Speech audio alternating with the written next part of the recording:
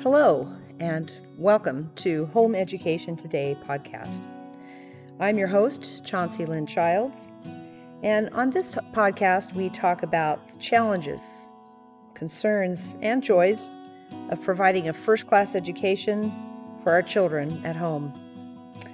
We also discuss methods and experiences with successful home educators, give a voice to concerned public school teachers, and anything else that strengthens our ability to teach and guide and direct our kids as autonomous, empowered, and joyful parents.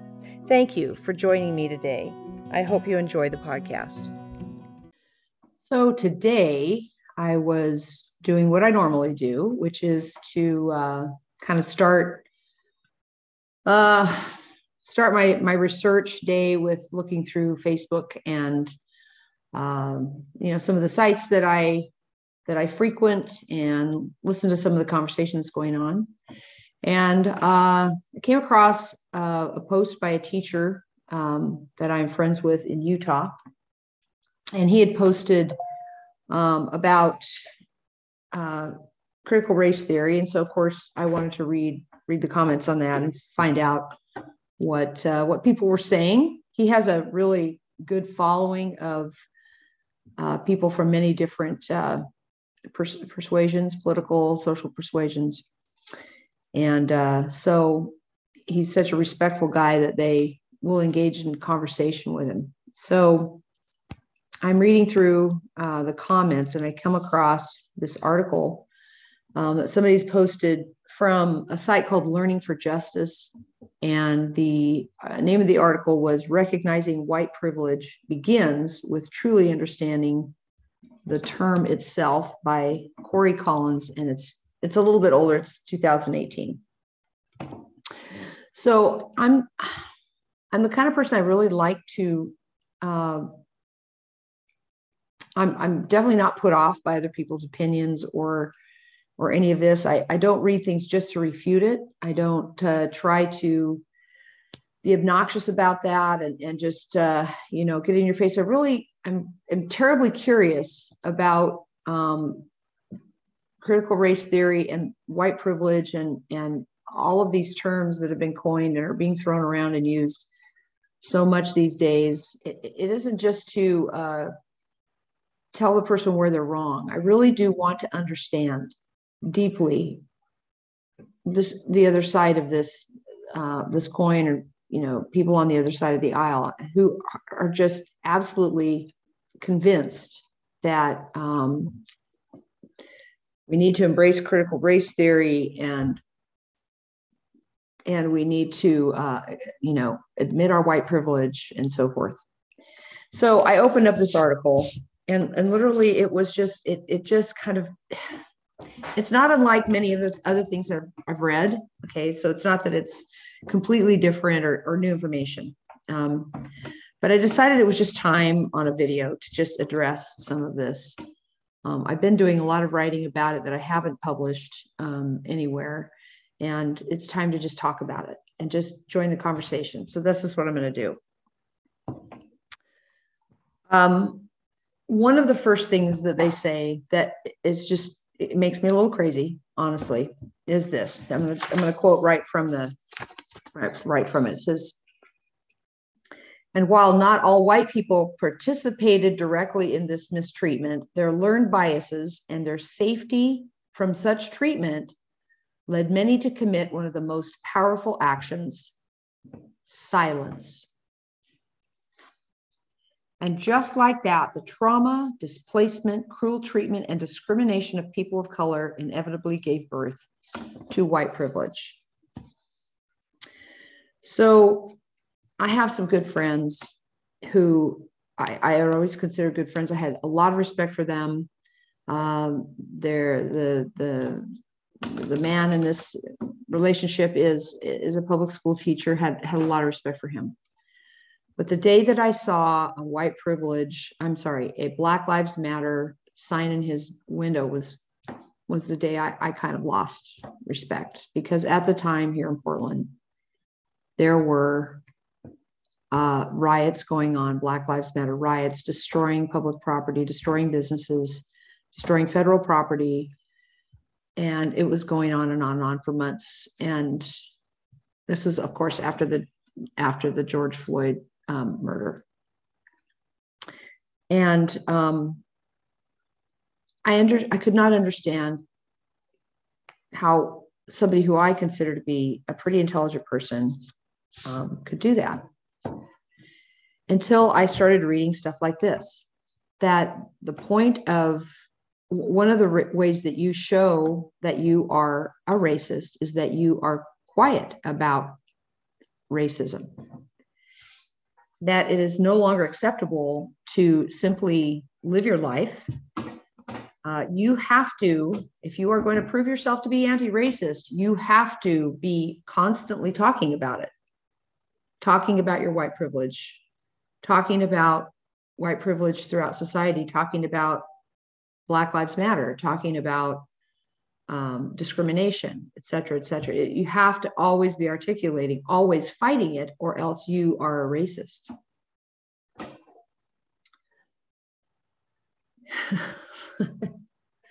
The most amazing thing about the racism movement, the racialization of America, which is a term I'm going to turn over on the other side, I'm going to turn it back to them, is that there are so many ways that we are biased against each other.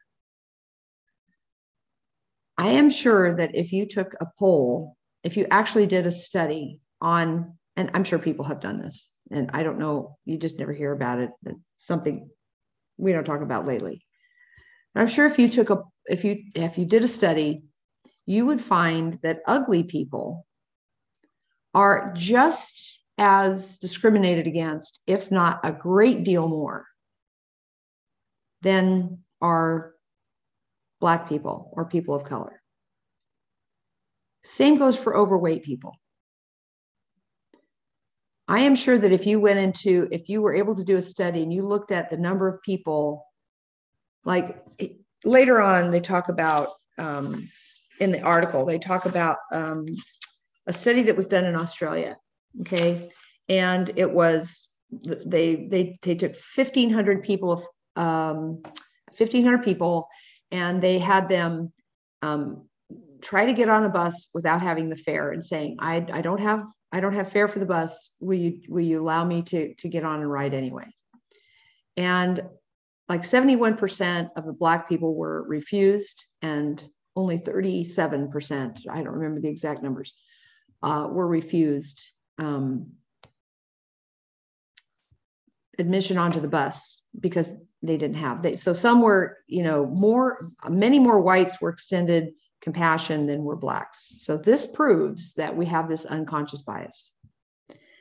Well, not only is that a terrible, that's just not scientific. I'm sorry, it's not a scientific way to do it. You have to allow for all kinds of other things, and each person on the planet comes with certain biases. Okay, some people hate redheads, some people dislike blondes or think that blondes are stupid.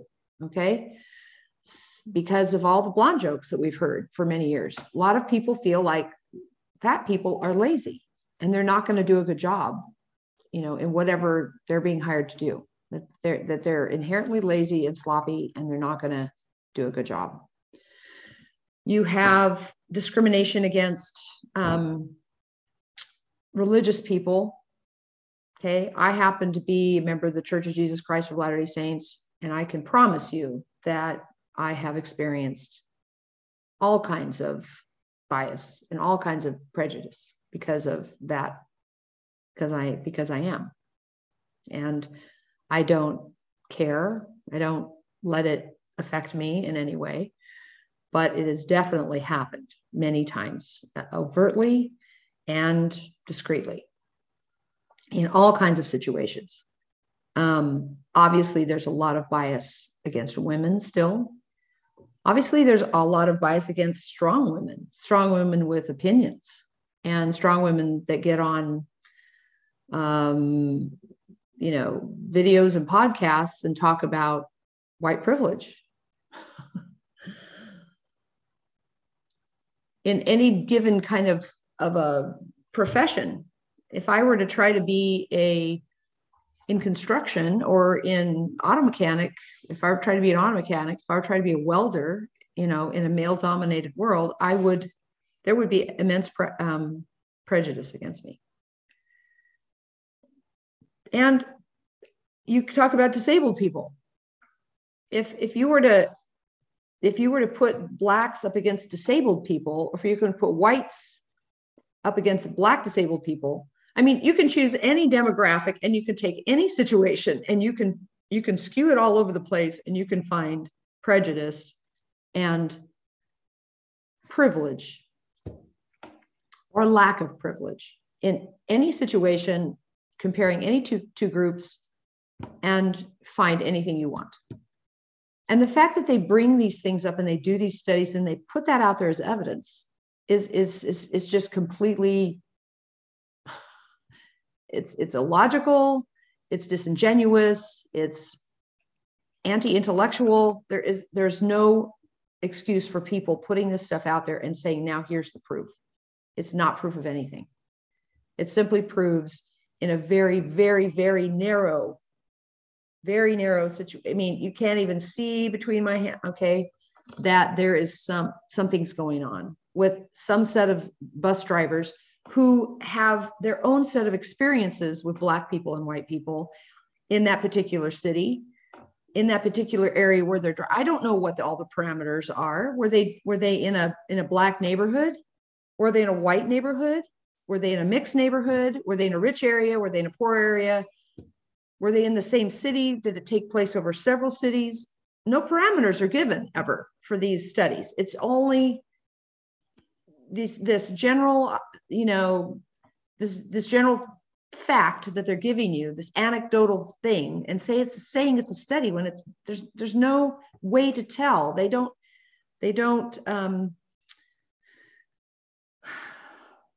make allowances for all kinds of different reasons why that could happen. So that's just the beginning.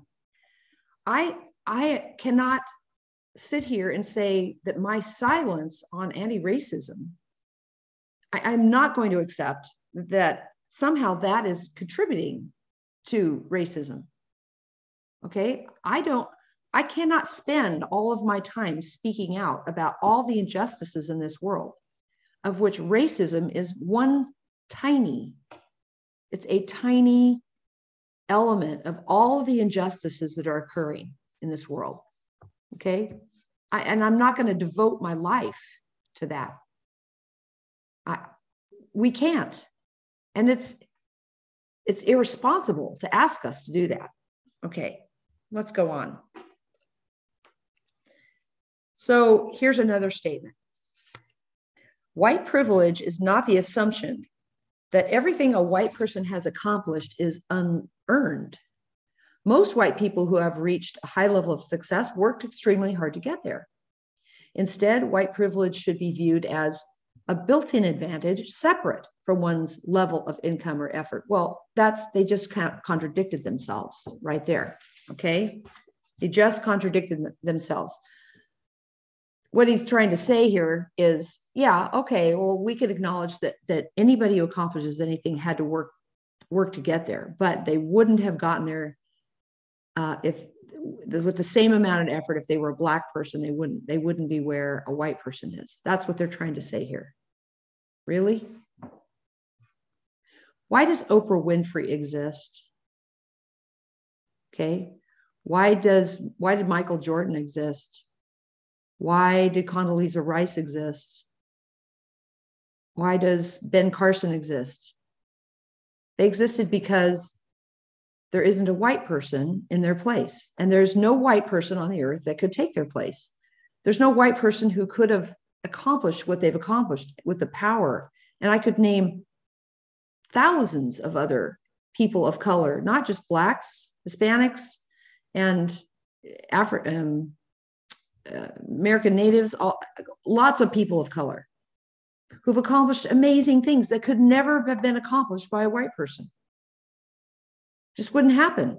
There is no such thing as the equal of Oprah Winfrey, of a white woman or a white man, for that matter. She has immense power, immense influence, and a lot of wealth, just billions, right? I don't know what her net worth is. It's billions. And she has no white counterpart, right? Let alone having a Black president. Okay. Nobody is stopping any Black person from doing anything. And there are plenty of Black people that have reached the pinnacle of their success by working hard. And if there was a built-in advantage, is this person trying to say that isn't somebody that's tried to be Oprah Winfrey?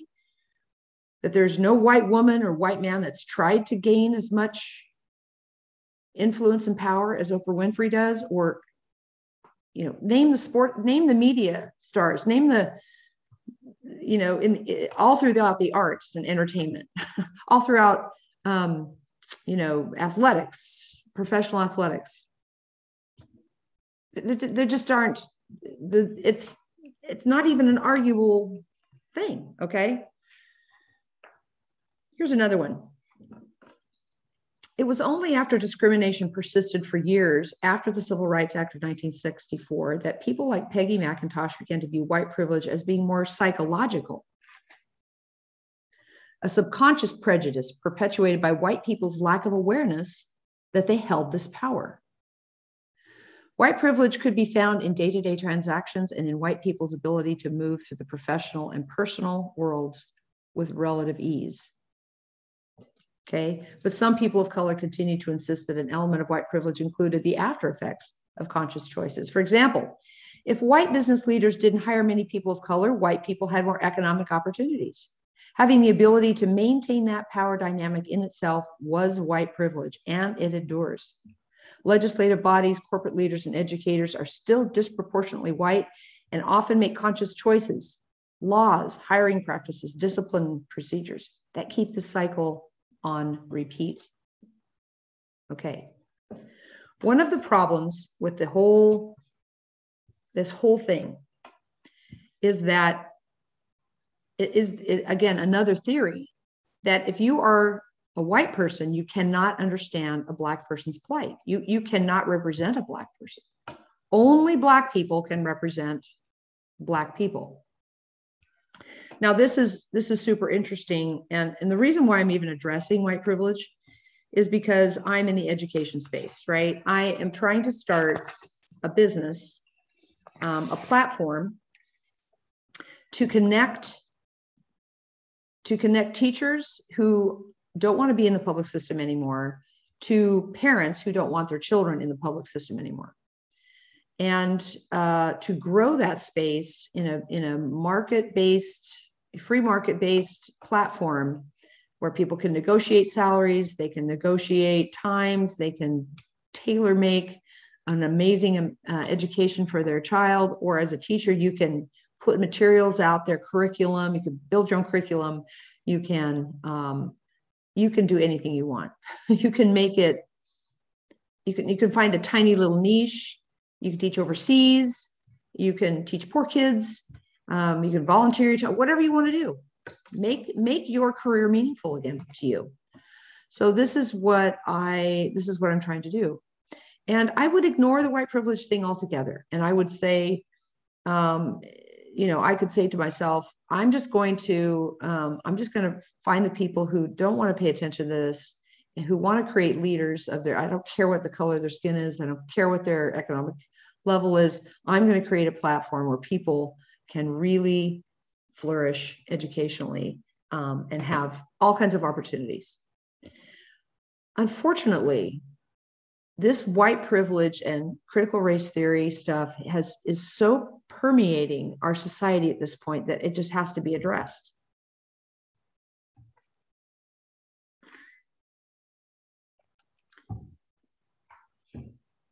It has to be it has to be spoken about. We have to talk about it and debunk it. Okay, it has to be debunked, or else we're going to get nowhere. The educational opportunities and level of particularly the poor, particularly the disadvantaged of every color, are going to continue to plummet. We just have to We have to stop this. And it needs to be addressed in a way that is truly uniting and truly effective, because articles like this show us it is not effective. For instance, this is also from that same feed, and I have to read it to you. So somebody was talking about social emotional learning and what that means today, because some of the people were saying the social emotional learning curriculum that is being taught, especially to younger kids in elementary school, is so valuable. It's helping kids, from these disadvantaged homes that are just not, dysfunctional homes. They're just not teaching their kids what needs to be taught. And somebody responds to that, and she says, this is the former and generally understood definition of SEL, social emotional learning. However, the term was co-opted by the CRT proponents over the past few years, and that is evidenced in national curriculums for quote unquote SEL that incorporate CRT principles, critical race theory principles. Now that they own the term CEL, social emotional learning, we are calling our program and services that support students in these ways our character education program. So this gal is a teacher, and she's saying, we can no longer call this SEL. We have to call it something else, because we don't incorporate critical race theory. Okay, we have no choice to not use the term SEL. And if your teaching isn't influenced at all by CRT, maybe your school should cease using the term SEL. At our schools, we don't espouse the CRT SEL tenets, so we won't use the term any longer. Here are a few of the CRT SEL tenets. Okay, number one, schools should predetermine a child's social emotional needs based on their race, poverty level, disability, religion, etc. So if you are white, male, Christian, and middle class, your school, based on this SEL CRT curriculum, you're going to be profiled. And they're going to tell you what your social emotional needs are. Okay? You're going to be profiled as a kindergartner, a first grader, your child. Number two, schools should prioritize children with these immutable characteristics for social emotional support, regardless of their true needs. So you're going to be put in a cubby. You may not need any of those things that they've decided you need as a child, or that your child needs, but they're going to treat you that way anyway, as if, because of the little profile that they've made of you, it determines that's what you need, whether you need it or not as a child. Number three, teachers who are white can't presume to understand a child of a different race and provide instruction and leadership to them regarding how to achieve success.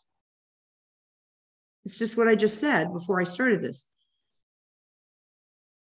If you are white, you can't even teach a child. They're making it so that whites cannot teach anybody but other whites, and blacks cannot teach anybody but other blacks. Wow. Number four, schools can assume a parental responsibility and role if the student's behavior is bad enough. Parents can be cut out of the process, and children taught independently and without the knowledge of the parents. This is what's going on. This is exactly what's going on in our schools. By the way, this is in Utah schools.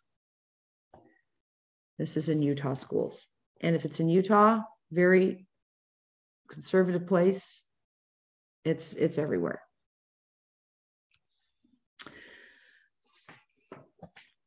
I'm going to continue on with this article on another video. We'll call this part 2. I'm just going to stop right there. I wish that I could really articulate and I could really express out of the left side of my brain how sad, how angry I am over what is going on in our country, what is going on in our school system. When I started out trying to do this business, I was trying to be nice. I was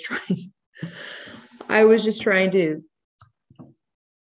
help, open eyes in a nice way, but I can see that I cannot be true to myself, and I cannot be true to you.